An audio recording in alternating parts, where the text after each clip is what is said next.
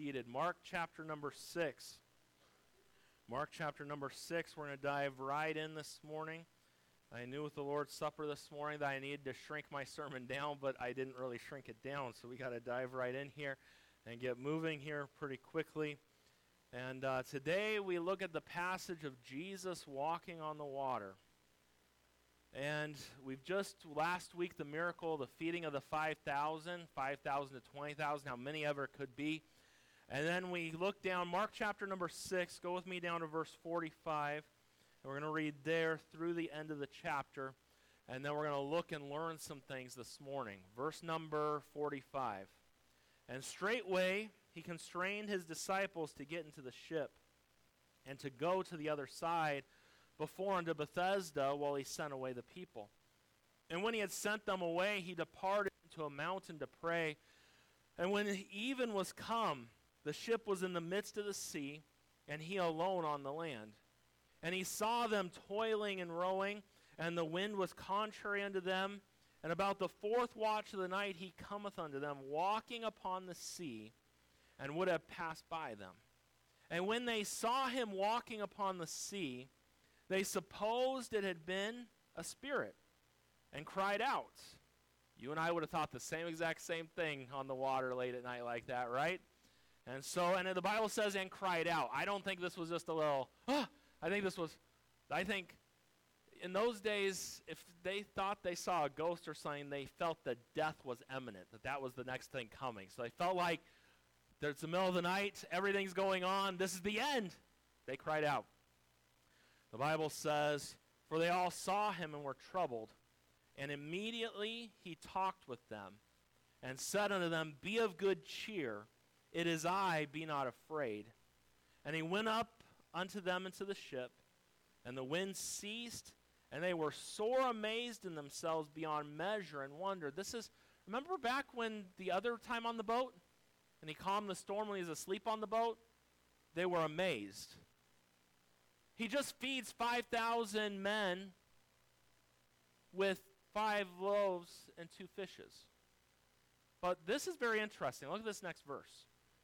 For they considered not the miracle of the loaves, for their heart was hardened. And when they had passed over, they came into the land of Gennesaret and drew to the shore. And when they were come out of the ship, straightway they knew him, and ran through the whole region round about, and began to carry about in beds those that were sick, where they heard he was. And whithersoever he entered, into villages or cities or countries, they laid the sick in the streets, and besought him that they might touch, if it were but the border of his garment, and as many as touched him were made whole. A side note before we get deep into the message this morning, the people who had just heard about him had more faith in him than the disciples who saw the miracles take place. Another interesting thought, if you want to go there, remember how the maniac of Gadara, in that area, did Jesus have him come with him, or did he have him stay back? He had him stay back. What had that guy been doing through those last couple chapters? Been telling everybody about Jesus. And when Jesus comes back over there was a crowd of people waiting for Jesus. So the man followed what the Lord wanted him to do. And that's another message for another time. We look at this passage today on Jesus walking on the water. But I really could have titled this, 7 Lessons to Learn Through the Storms of Life. 7 lessons to learn through the storms of life. As we look at this passage, we see once again the disciples are told to get on a boat and to go somewhere. The Bible says in our passage here that he constrained them. Do you see that right there? That means he constrained his disciples to get into the ship. The word constrain has the idea of the disciples being pushed into the ship. This is where he wanted them to go. I want to give you this morning 7 lessons. We're going to dive right into these lessons and get through them this morning. But number 1, as we go through the storms of life, we need to learn to obey even when we don't understand. Obey even when we don't understand. We read verse 45 again. It says, "And straightway he constrained his disciples to get into the ship and to go to the other side before into Bethesda, while he sent away the people." And Mark, in this passage, we know he loves to use the word immediate, straightway. Those are words that are used often as he talks. But as we see, literally, the feeding of the 5,000 takes place, this takes place, and abruptly the Lord says, "All right, guys, get in the boat and go." That's literally what he tells them. He constrains them. He pushes them to go. And in Matthew 8, verse number 18, the Bible even tells us he gave commandment to them to go. This was a command from God. You need to go. This is what Jesus told them. And we think about it. The 5,000 just get fed. All these things happen. And the obvious question is, why do you want us to get back on the boat? But we don't see anywhere in any of the Gospels where any of the disciples question. They get on the boat and they just obey. You think about in our lives, too many of us want to know all the details before we decide if we're going to obey God or not. It's like we got to have everything figured out. Why? Instead of just saying, "God, whatever you want me to do, I'll do it." The disciples, the Lord said, "Get on the boat." They did it. But so often the Lord will tell us something, we'll be like, "Why?" We sound like little 4-year-olds, right? My 4-year-old's good at that. "Why, Dad? Why?" "Because I said." "That's why." Why? But we do the same thing with God. You look at this passage, I don't think it makes a lot of sense to send the disciples on the boat. But it doesn't matter what I think makes sense and what doesn't, because if he says do it, we just do what the Lord tells us to do. In John chapter number 6, we see that the people wanted to take Jesus by force and make him king. And what Jesus does is he sends the disciples out on the boat, and then he dismisses the crowd, is what actually takes place in this passage. And you got to understand this morning, are you struggling with obedience? Do you look at maybe the storm that you're in, or the area of whatever's going on in your life right now, and you struggle with obedience to God? And it's like, it just doesn't seem right. This just doesn't make sense. I want you to remember something this morning. Things don't always make sense to us, but it makes perfect sense to him. The Bible tells us in Isaiah 55, verse 8 and 9, "For my thoughts are not your thoughts, neither are your ways my ways, saith the Lord. For as the heavens are higher than the earth, so are my ways higher than your ways, and my thoughts than your thoughts." And I'm thankful for that today, because even my best thought doesn't compare to the worst thought God ever could have. His worst thought is still light years greater than my best thought ever could be. And so sometimes you look at life and you look at a storm and you look, "Hey, why am I getting back on the boat? We already were on the boat. We already went through a storm. We were getting away for relaxation, right? Now you're having us get back on the boat?" Didn't make total sense to them. But you got to remember something. You just need to obey. Listen to God. He knows what's best. The disciples, they got on the boat. Lesson number 1 this morning, we see obey even when you don't understand. The second lesson we can learn from here is that Jesus prays for you when you can't pray for yourself. Jesus prays for you when you can't pray for yourself. We see in verse 46, "And when he had sent them away, he departed into a mountain to pray." We saw earlier in Mark chapter number 1 and verse 35 the fact that in the morning, rising up a great while before day, he went out and departed into a solitary place and there prayed. He unplugged from others in order to pray and to spend time with the Father. And let this just be a lesson for all of us. Let's make sure we get this here. Prayer is so important in the Christian life. And I think we minimize on prayer. Prayer is one of the most important things we do. And if Jesus, the Son of God, perfect in all of his ways, got a way to spend time in prayer, that's a great lesson for us. Did you pray this morning? Will you pray this afternoon? Will you get some time alone and just talk to God? Prayer is important. As we look at this thing and we think about prayer, and as the Bible mentions a few different times, and I think of through the disciples and even with Peter, we see that the Lord, there were some things that he prayed, and he prayed, letter A, you see, for our faith not to fail. He prayed for Peter's faith not to fail.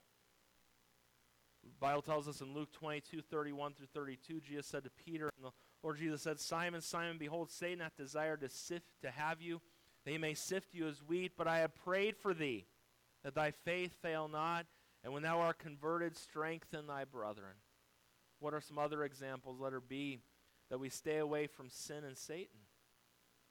The Lord's Prayer, what I call the Lord's Prayer, is John chapter 17. Look at the model prayer in Matthew chapter number 6 and things. But what did Jesus say? His prayer for his followers in John 17:15. I pray not that thou shouldest send them out of the world, but that thou shouldest keep them from the evil. That was his prayer. Not only for his disciples, but that's his prayer for us. And then the third, or letter C there, that we would experience undivided unity. That was God's prayer. That was what Jesus said. It's amazing to me the disunity in Christianity today, when this is what Christ prayed about. Look at John 17. Look at that verse there, verse 20 through 21. Neither pray I thee for these alone, but for them also which shall believe on me through their word. He prayed for you right there. Before he died on the cross, he prayed for you, that they all may be as one, as thou, Father, art in me, and I in thee, that they also may be one in us, that the world may believe that thou hast sent me. Do you know how the world's going to know that there's a difference between God's people and everyone else? Because God's people need to get along. That's the truth right there. You want to go to an assembly where people argue, go to Congress. You can find that. But churches are a lot of times no different than the House of Representatives is, or than the Senate. And we see here that the world may believe that thou hast sent me. When the world sees a church where the people get along and they're unified together, they're like, whoa, my family doesn't even do that. No one in this world does that. There must be something there.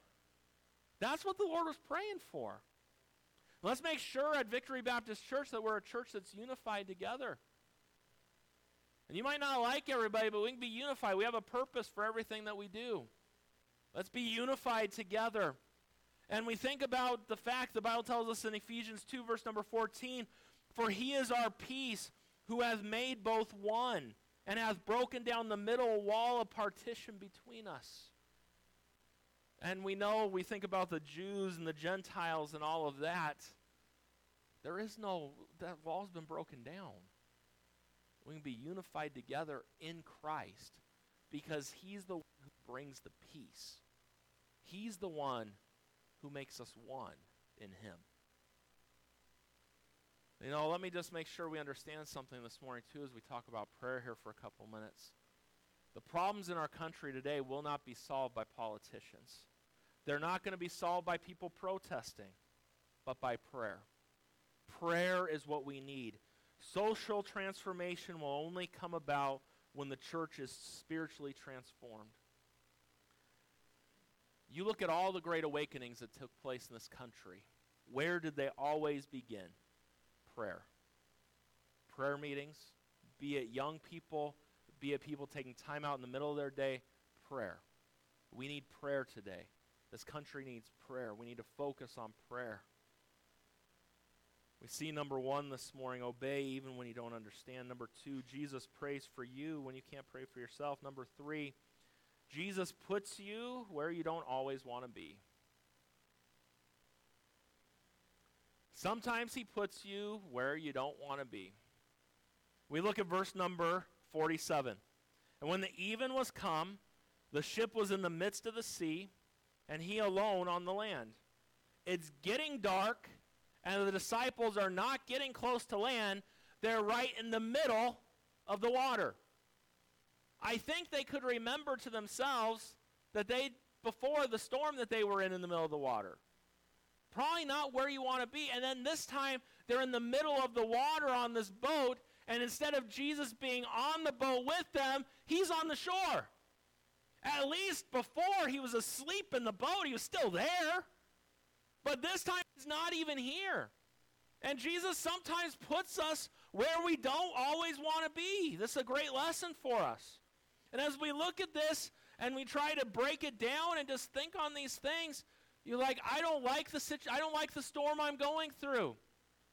Well, sometimes Jesus puts you right where you don't want to be because he knows what's best. Now, for the disciples at this moment, this is where they needed to be. This morning, you might be going through a storm. This is always what our prayer is. Lord, get me out of this. Isn't that always our prayer? That's not a good prayer. I get why we pray that. And there's been times in my life where I've prayed that. But what's God trying to teach you where you're at? You know, I think of Paul's words as he's saying in prison in the book of Philippians as he wrote, I've learned in whatsoever state I am therewith to be content. He learned it. It's not a natural thing. And sometimes wherever you're you're like, I don't want this in my life. Well, sometimes you don't get to choose what comes into your life. Let me rephrase that. Most of the time we don't get to choose what comes into our life. But there are times where the Lord puts us in places that we don't want to be. But we need to go there anyways. You're going to go there. You can either get a good attitude about it and accept it, or you can be upset about it and still be in this. It doesn't change. It won't change the situation. People, we don't like to think this way. But I really don't think that they wanted to be in the middle of the sea at that time. But there's some more truth that will help you out as we go further here. We see number 1, some lessons. Obey when you don't understand. Number 2, Jesus prays for you when you can't pray for yourself. Number 3, Jesus puts you where you don't always want to be. And number 4, Jesus sees you when you can't see him. Look at what verse 48 says. Verse 48 says, and he saw them toiling and rowing, and the wind was contrary unto them. And about the 4th watch of the night he cometh unto them, walking upon the sea, and would have passed by. You see right here in this passage the fact that they couldn't see him, but he saw them. And as we think about that, the disciples, they're a long way from shore. The wind's blowing. They're having a tough time as they're trying to row this boat. And the fact there in verse 48 that he saw them. Let's ponder that and just think on that for a minute. Jesus sent them into this storm on purpose. And as this happens, he's got his eye on them the entire time. He knows what's going on. Wherever you're at today, whatever storm you're in, you might look and say, I don't know where the Lord's at. He's there and he sees you in the midst of it. He knows what you're going through. He knows the trouble the disciples were going through right there. And even if it feels like you can't see him, he's still there because he promises he'll never leave you and he'll never forsake you. As we look at this and as we just think about this, the disciples here, and from John's account, the disciples were 3 to 4 miles from land, and yet Jesus could see them. You think about this, letter A, they were in pain and not making much progress. The word toiling means to torment and torture. They were not getting very far as they were rowing. You know, what's that Disney movie that says, just keep swimming, just keep swimming? I forget, it's one of those. But they probably were saying to themselves, just keep rowing, just keep rowing, just keep rowing. I think it was Finding Nemo. I think that's what it was. But they weren't getting anywhere. They were not making much progress. They were in toil here, as it says. And then letter B, we see the wind was contrary to them. The wind was contrary to them. The Christian life is not always smooth sailing. And while we have mountaintop moments, and thank God for the mountaintop moments. Man, 2 weeks ago, Louis talked me into climbing the top of Mount Baldy. So if you and we're not talking about these two that you see up front here. I'm talking about if you're a little farther back and you look at the highest point up there. 4,000 feet of elevation gain in 3.6 miles. Took my legs about a week to recover from that. That was a lot of work to get up there. But there's something special about the clouds were almost right up there with us. It's cool to be up on top of everything and to be able to see everything around. You can see the ocean from up there. But you know what? You don't spend your life on the mountaintop. You got to come back down. Sometimes you might get to spend a little bit of time on the mountaintop. Sometimes you don't. But as we look and we think about the Christian life, there are valleys that we're going to go through. There's struggles that we go through. And, there's going to be blessings that come in the midst of burdens. I think about the disciples. The Bible tells us in Acts 14, verse 22, confirming the souls of the disciples and exhorting them to continue in their faith, and that we must, through much tribulation, enter into the kingdom of God. There's going to be hard times. Just get that into your head. In the Christian life, there's going to be hard times. And I feel the closer we get to the Lord coming, it's only going to get worse. I'm going to be honest with you this morning. And so, as we look at this, you got to take comfort in the fact that as they were struggling, Jesus saw them. He was there. This morning, you might feel like in your life, I'm getting nowhere. I've been going. It seems like everything's caving in on me. He sees you this morning. So the Bible says to cast all your care upon him, for he careth for you. He cares about you. His disciples, he cared about his disciples. And when we see this, you got to understand, number 5 leads us to deliverance is often delayed until it's the darkest. Do you realize that God doesn't always answer things in the time that we want him to? Or when we feel is the best moment? So the lesson that needs to be learned about the storms in life. You go back to the end of verse number, you look at halfway through verse 48, it says, and about the 4th watch of the night he cometh unto them, walking by the sea. Now, you'll notice in verse 47 that when even was come, the ship was in the midst, and he was alone on the land. He saw them. He saw what they were going through at even. He didn't go out till the 4th watch of the night. Between 3 and 6 o'clock in the morning is the time that he went out, as you look there. As you look at that and you think about that, there's no doubt the disciples would have wanted Jesus to come faster. How many of you would agree with that? How many of you think in your life there are times where I would just like Jesus to answer this right now? I'm just waiting for an answer. Just give me an answer, please. They're on the boat just wrong. We're getting nowhere. It's getting later and later, and we're just right here. And he comes. But he comes always right on time. He makes his way to them. And he knows, get this, he knows where you are, and he knows the right time to help. He's never early. He's never late. He truly is the only one who's always on time. That should bring us comfort. And sometimes we got to go a little bit longer in the trial that we're going through. Jesus comes to them at the point of their deepest need. That time of night, he came.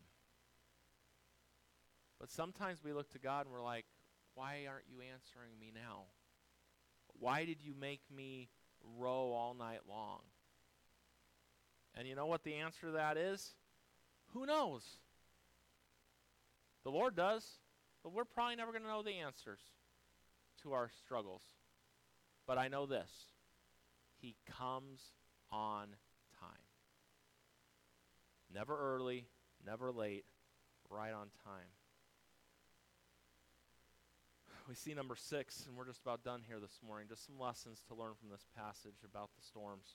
Your greatest need is to see Jesus for who he is. As we go through the storms of life, your greatest need this morning is to see Jesus for who he is. And we look at the end of verse 48, and there's this little phrase there. It says, and would have passed by them.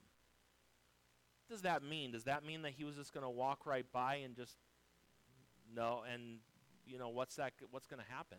If they weren't looking, are they going to miss him?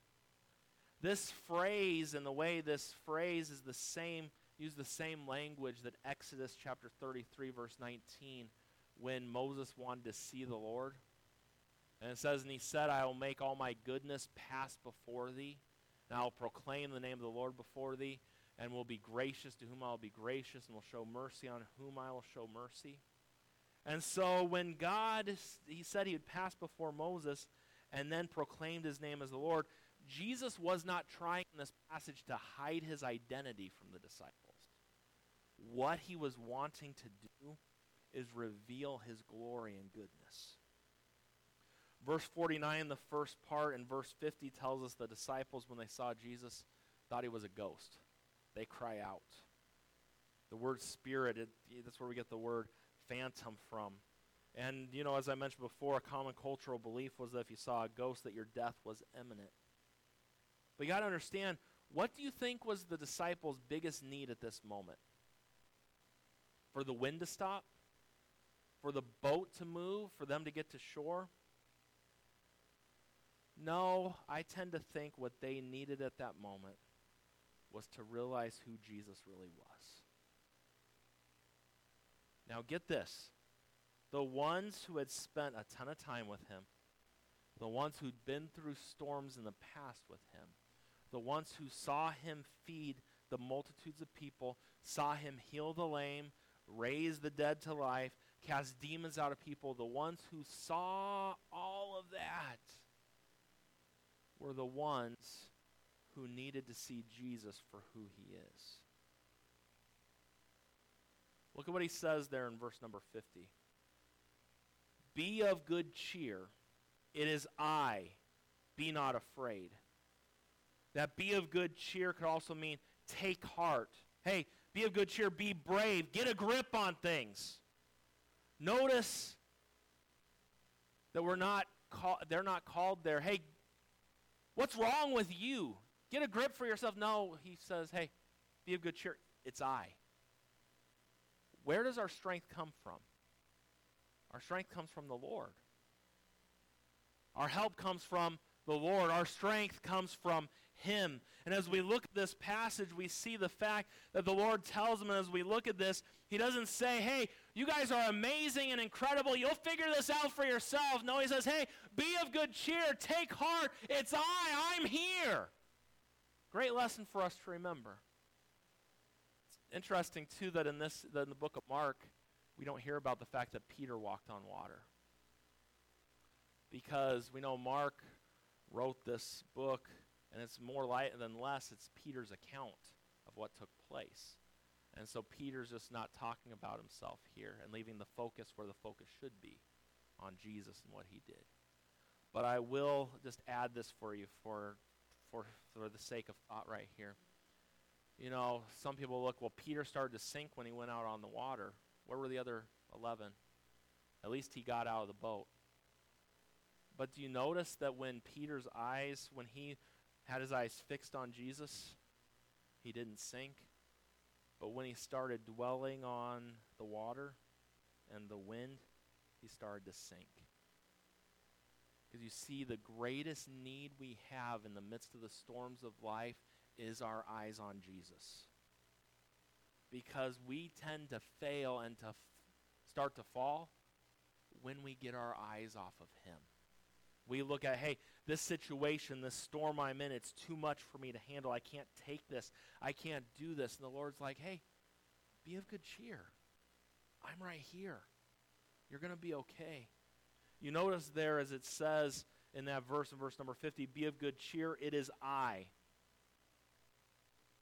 Jesus uses an emphatic personal pronoun that would remind the disciples of Exodus chapter 3 and verse number 14 when God said to Moses, I am that I am.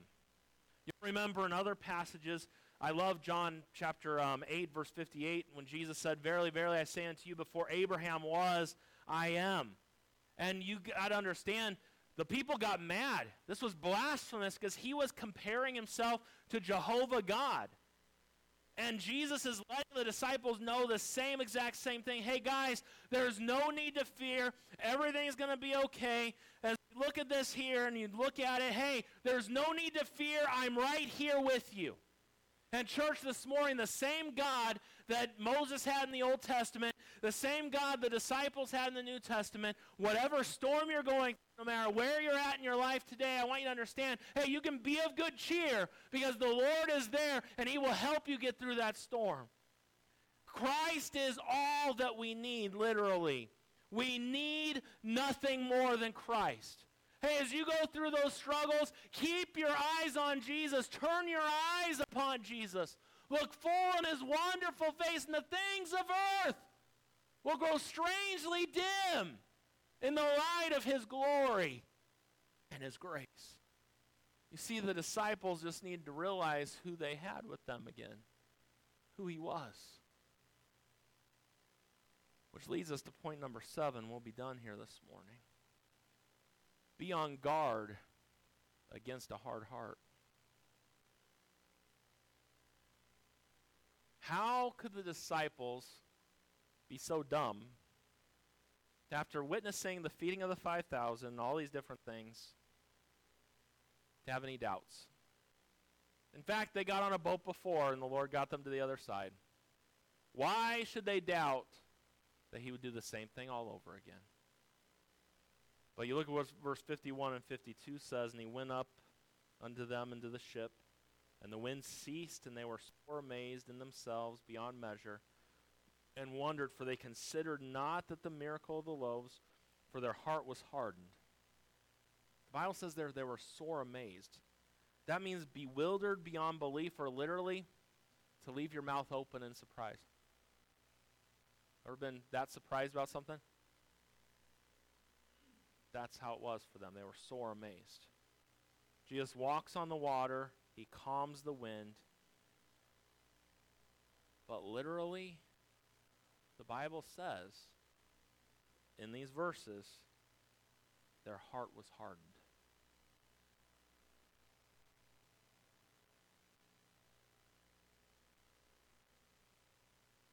Got one of two choices in the storms of life that come. If you've ever spent time with me as you're going through a struggle and I try to be an encouragement to you, there are two things I always bring up. The two things I always bring up is this. The situation you're in, the storm you're going through, one of two things is going to happen. Number one, you'll let this storm get you closer to God, and you'll get better because of this storm. Or number two, this storm will harden your heart, and you'll get bitter against God. The disciples were hard of heart right here. Now, we're not talking about the world's crowd right here. We're not talking about the Pharisees. We're not talking about the Sadducees. We're not talking about the scribes. We're talking about the disciples, the ones who loved Jesus and gave up everything to follow him. If their heart could be hardened, what makes you think that our hearts couldn't be? Don't let the storms of life that you go through harden your heart towards God, because you're going to miss out on what he can do. If you turn a hard heart towards God in the midst of your struggle, what's going to happen is you're not going to know how you're going to get through what's going on, when the Lord's going to be your only way.